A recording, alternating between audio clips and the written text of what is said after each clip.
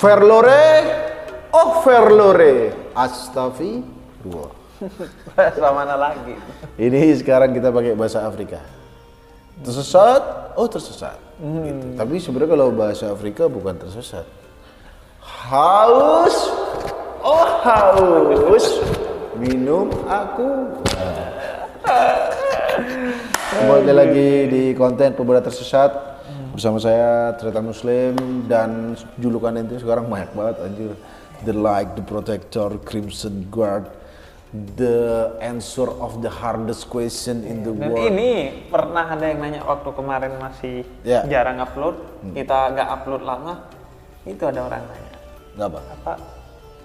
Pemuda Tersesat kapan ngap? Gila lu. Habib panggil ngap lo itu. Ngap Itu tuh bang di Bali. tapi dibalik. Habib kalau dibalik apa ya? Habib. Bibah. Bibah kan bahasa Arab juga kayaknya artinya. Apa bibah? Ada nama-nama cewek Arab kan, ada yang bibah. Ya Habibah maksudnya. Oh. Habib kalau kasih tamat buto di belakang ya Habibah. Jadi Habibah ya.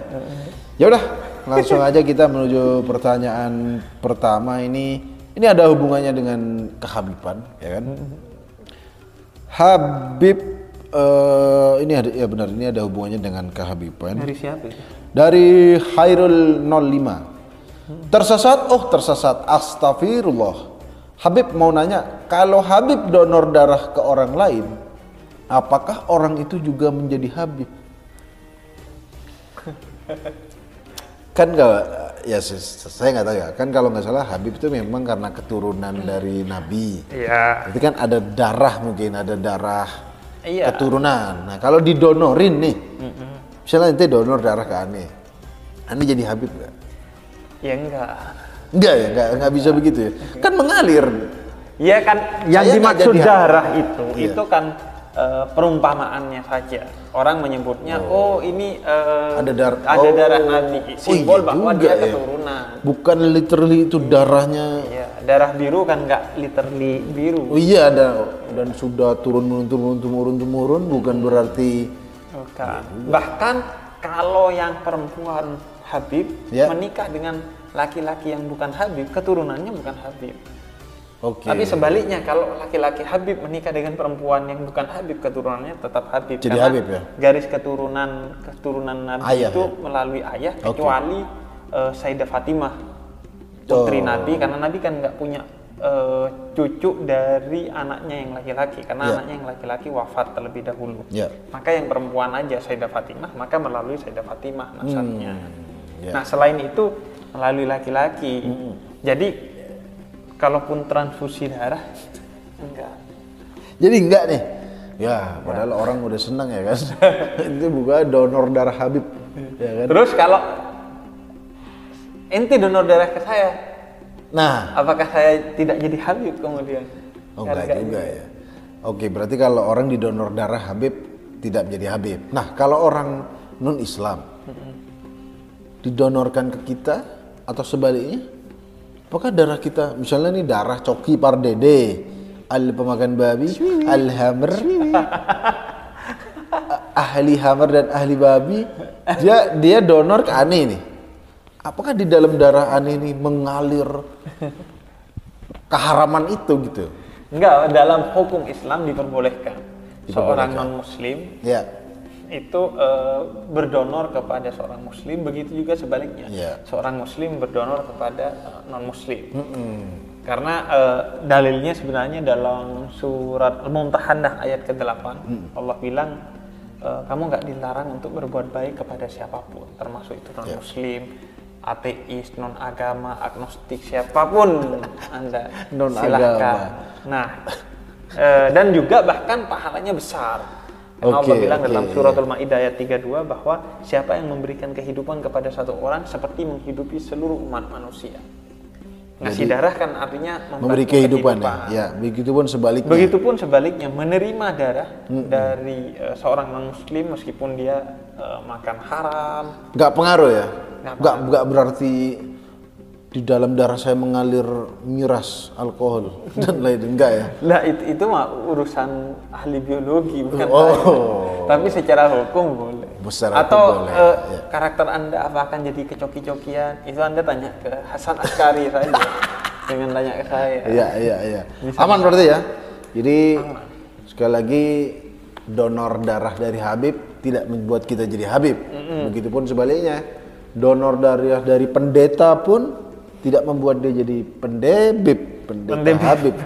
Tidak membuat begitu itu ya. Tidak. Dan diperbolehkan saling mendonorkan Cross. darah antara muslim dan non muslim. Cross blood ya kan. Oh, mantesan. PMI itu apa? Lambangnya? Cross. Apa? Cross blood. Cross. Tapi PMI katanya dibilang salib katanya. Ada Pak yang bilang kayak salib gitu. Itu kalau orang yang radikal mungkin nganggap itu salib. Ya kalau itu dianggap salib, tambah juga salib. Iya juga. Plus ya tambah salib. Plus Makanya kan. buat PMI gini kan. Ya, kasih pantesan lah Anda bulan bintang. selalu miskin karena Anda tidak mau tambah. Sebenarnya kan iya, kalau memang betul-betul salib baru memang dilarang. Itu disebutnya tasyabuh. Oh. Kita tidak boleh menyerupai non muslim Ya. dalam hal ibadah, akidah dan simbol-simbol yang memang betul-betul simbol agama mereka. Memang Kita nggak boleh pakai itu, Iya. masang itu nggak boleh. Tapi kalau hal-hal di luar itu ya nggak Ya, nggak apa-apa. masalah Justru ya. memang kita saling belajar Nah. satu sama lain. Kalau donor darah di rumah sakit Kristen nggak apa-apa juga dong. Nggak apa-apa. Ya, itu kan kesehatan, nggak ada Nggak urusannya. apa-apa. Ayah saya malah dulu pernah operasi Di rumah sakit Kristen. di rumah sakit Kristen. Oh. Soalnya di rumah sakit Kristen biasanya pelayanannya Islami. Kok Islam? Ya Islami kan artinya bersifat Ramah, keislaman, bersih. ramah, bersih, sopan. Itu sebuah kenyataan. Yang penting kan ayah saya kalau ditawarin mie instan nggak pernah mau. Takut kena. Langsung. Sebenarnya ini juga Ya. otokritik buat rumah Ya, ini sakit sebenarnya- dan sekolah Islam. Maksudnya makanya ini sebenarnya Sebagian kan justru tidak Islami. ini istilah bitter truth, maksudnya kenyataan yang pahit bahwa ini orang tuanya Habib aja dia bahkan lebih nyaman di rumah sakit Kristen. Nah, mungkin karena fasilitas-fasilitas di rumah sakit Islam mungkin nggak semua ya, ada beberapa yang kurang memuaskan. Iya, dan kalau waktu itu kayaknya memang alatnya itu hanya ada di ini rumah sakit Kristen itu. Oh. Rumah sakit ini Santo Carolus. Kurang Mana? Kristen apa lagi tuh ya dari Santo Carolus yang di Udah dekat RSCM itu. udah rumah sakit Kristen namanya Santo Carolus lagi. Yang berobat namanya Makanya itu ayah saya dari sana tuh bilang kita itu harus punya rumah sakit kata dia. Nah kebetulan nih karena itu Celengan Pemuda Tersesat Ya. yang dikumpulkan sama Yayasan Pemuda Tersesat Indonesia Wes, terdaftar di notaris. Ya. Nah. Berarti legal dan jelas nih ya. Legal dan jelas, dia salah satunya disumbangkan untuk pembangunan rumah sehat mental. Rumah sehat mental. Rumah sehat mental. Jadi rumah sakit bagi orang yang punya masalah mental, khususnya yang kecanduan gadget. Yang di berita tuh sampai begini. Ada rumah sakit. Ada. Oh Karena iya. di Korea dan di China itu Ada ya? memang ada rumah sakit khususnya. Kecanduan gadget ya. Karena kecanduan gadget tinggi sekali di Indonesia. Meskipun nggak sampai begini-begini, Ya, tapi nggak paling nggak Parkinson. orang bangun tidur nyari Iya. gadget. Padahal ada istrinya loh di sampingnya, tapi tetap Iya. nyarinya gadget. Masalahnya istri saya juga nyari gadget juga di sebelah sini. Jadi saya bangun di sini, dia ke sini. Makanya, jadi itu dan banyak orang miskin yang nggak mampu menyelesaikan masalah itu karena psikolog dia Bayar, nggak ya. ngerti ataupun nggak mampu bayar. Rumah pemuda tersesat. Nah, bukan Celengan Pemuda Tersesat. Nah, menyumbangkan untuk pembangunan Rumah sakit mental rumah tadi sakit ya. mental itu. Terus nanti awalnya rumah sehat mental, tapi insya Allah nanti bisa jadi rumah sakit. Mungkin- ya karena ini mungkin salah satu terapinya buat orang yang kecanduan gadget, nanti Anda di suatu ruangan dikasih HP tapi nggak dikasih kuota. atau nggak dikasih charger, terus dikasih 5% sisa. Nah, sisa itu dia. baterai. wifi-nya dilemotin, kuota dilemotin. Ada main-main settingan Bro, pengaturan. pas main FF mau apa nembak Buffering, wah itu sangat orang bisa berhenti gara-gara itu ya. Yang jelas akan itu dibangun apa kita nyumbang berarti ya? Iya, jadi ada rencana pembangunan, kemudian kita yang Menyumbang. ikut Oke. menyumbang. Nah, langsung aja pertanyaan kedua dari namanya orangnya Hengkai. Apa? Hengkai, aneh banget namanya Hengkai. Oh dia pakai pemuda tersesat bajunya ini. Mau nanya Beb, kalau di neraka itu masih bisa marah nggak? Marah karena kepanasan. Orang kan di neraka seharusnya sudah tobat. Iya. Agar dia bisa naik ke surga. Karena setelah dibersihkan nanti dia akan diangkat ke surga. Dia masih mau marah-marah ya kan? Dia masih mau marah-marah. Tapi orang di neraka itu merasakan sakit.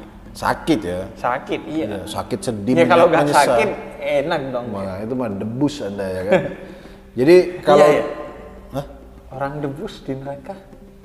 Ya saya bertanya pada Anda dong. Kan Anda yang tukang jawab. Apa Enggak sama lah. libat kalau masuk neraka? Libat kayaknya kalau masuk neraka ya pasti mempan dong. Cuma dia nggak teriak tetap. Tetap sampai di akhirat nggak bisa ngomong dia kan. Ya udah. Ya dibuat ya pasti oleh Allah dibuat Iya, orang bisa itu ngomong, ya. bahkan ketika sudah hangus dikembalikan ke Ya. wujud semula. Jadi udah kayaknya nggak mikirin marah ya di situ ya. Apa dibuat merasa sakit Iya. meskipun dia ahli debus dan udah ya apa orang di neraka itu nanti Iya. kan diberi waktu oleh Allah berkomunikasi dengan orang ahli surga. Dan dia berkata, ya laitani kuntu turaban. Ya Allah, seandainya saya dikembalikan ke kehidupan saya di dunia, maka saya akan beramal baik dan menjauhi maksiat.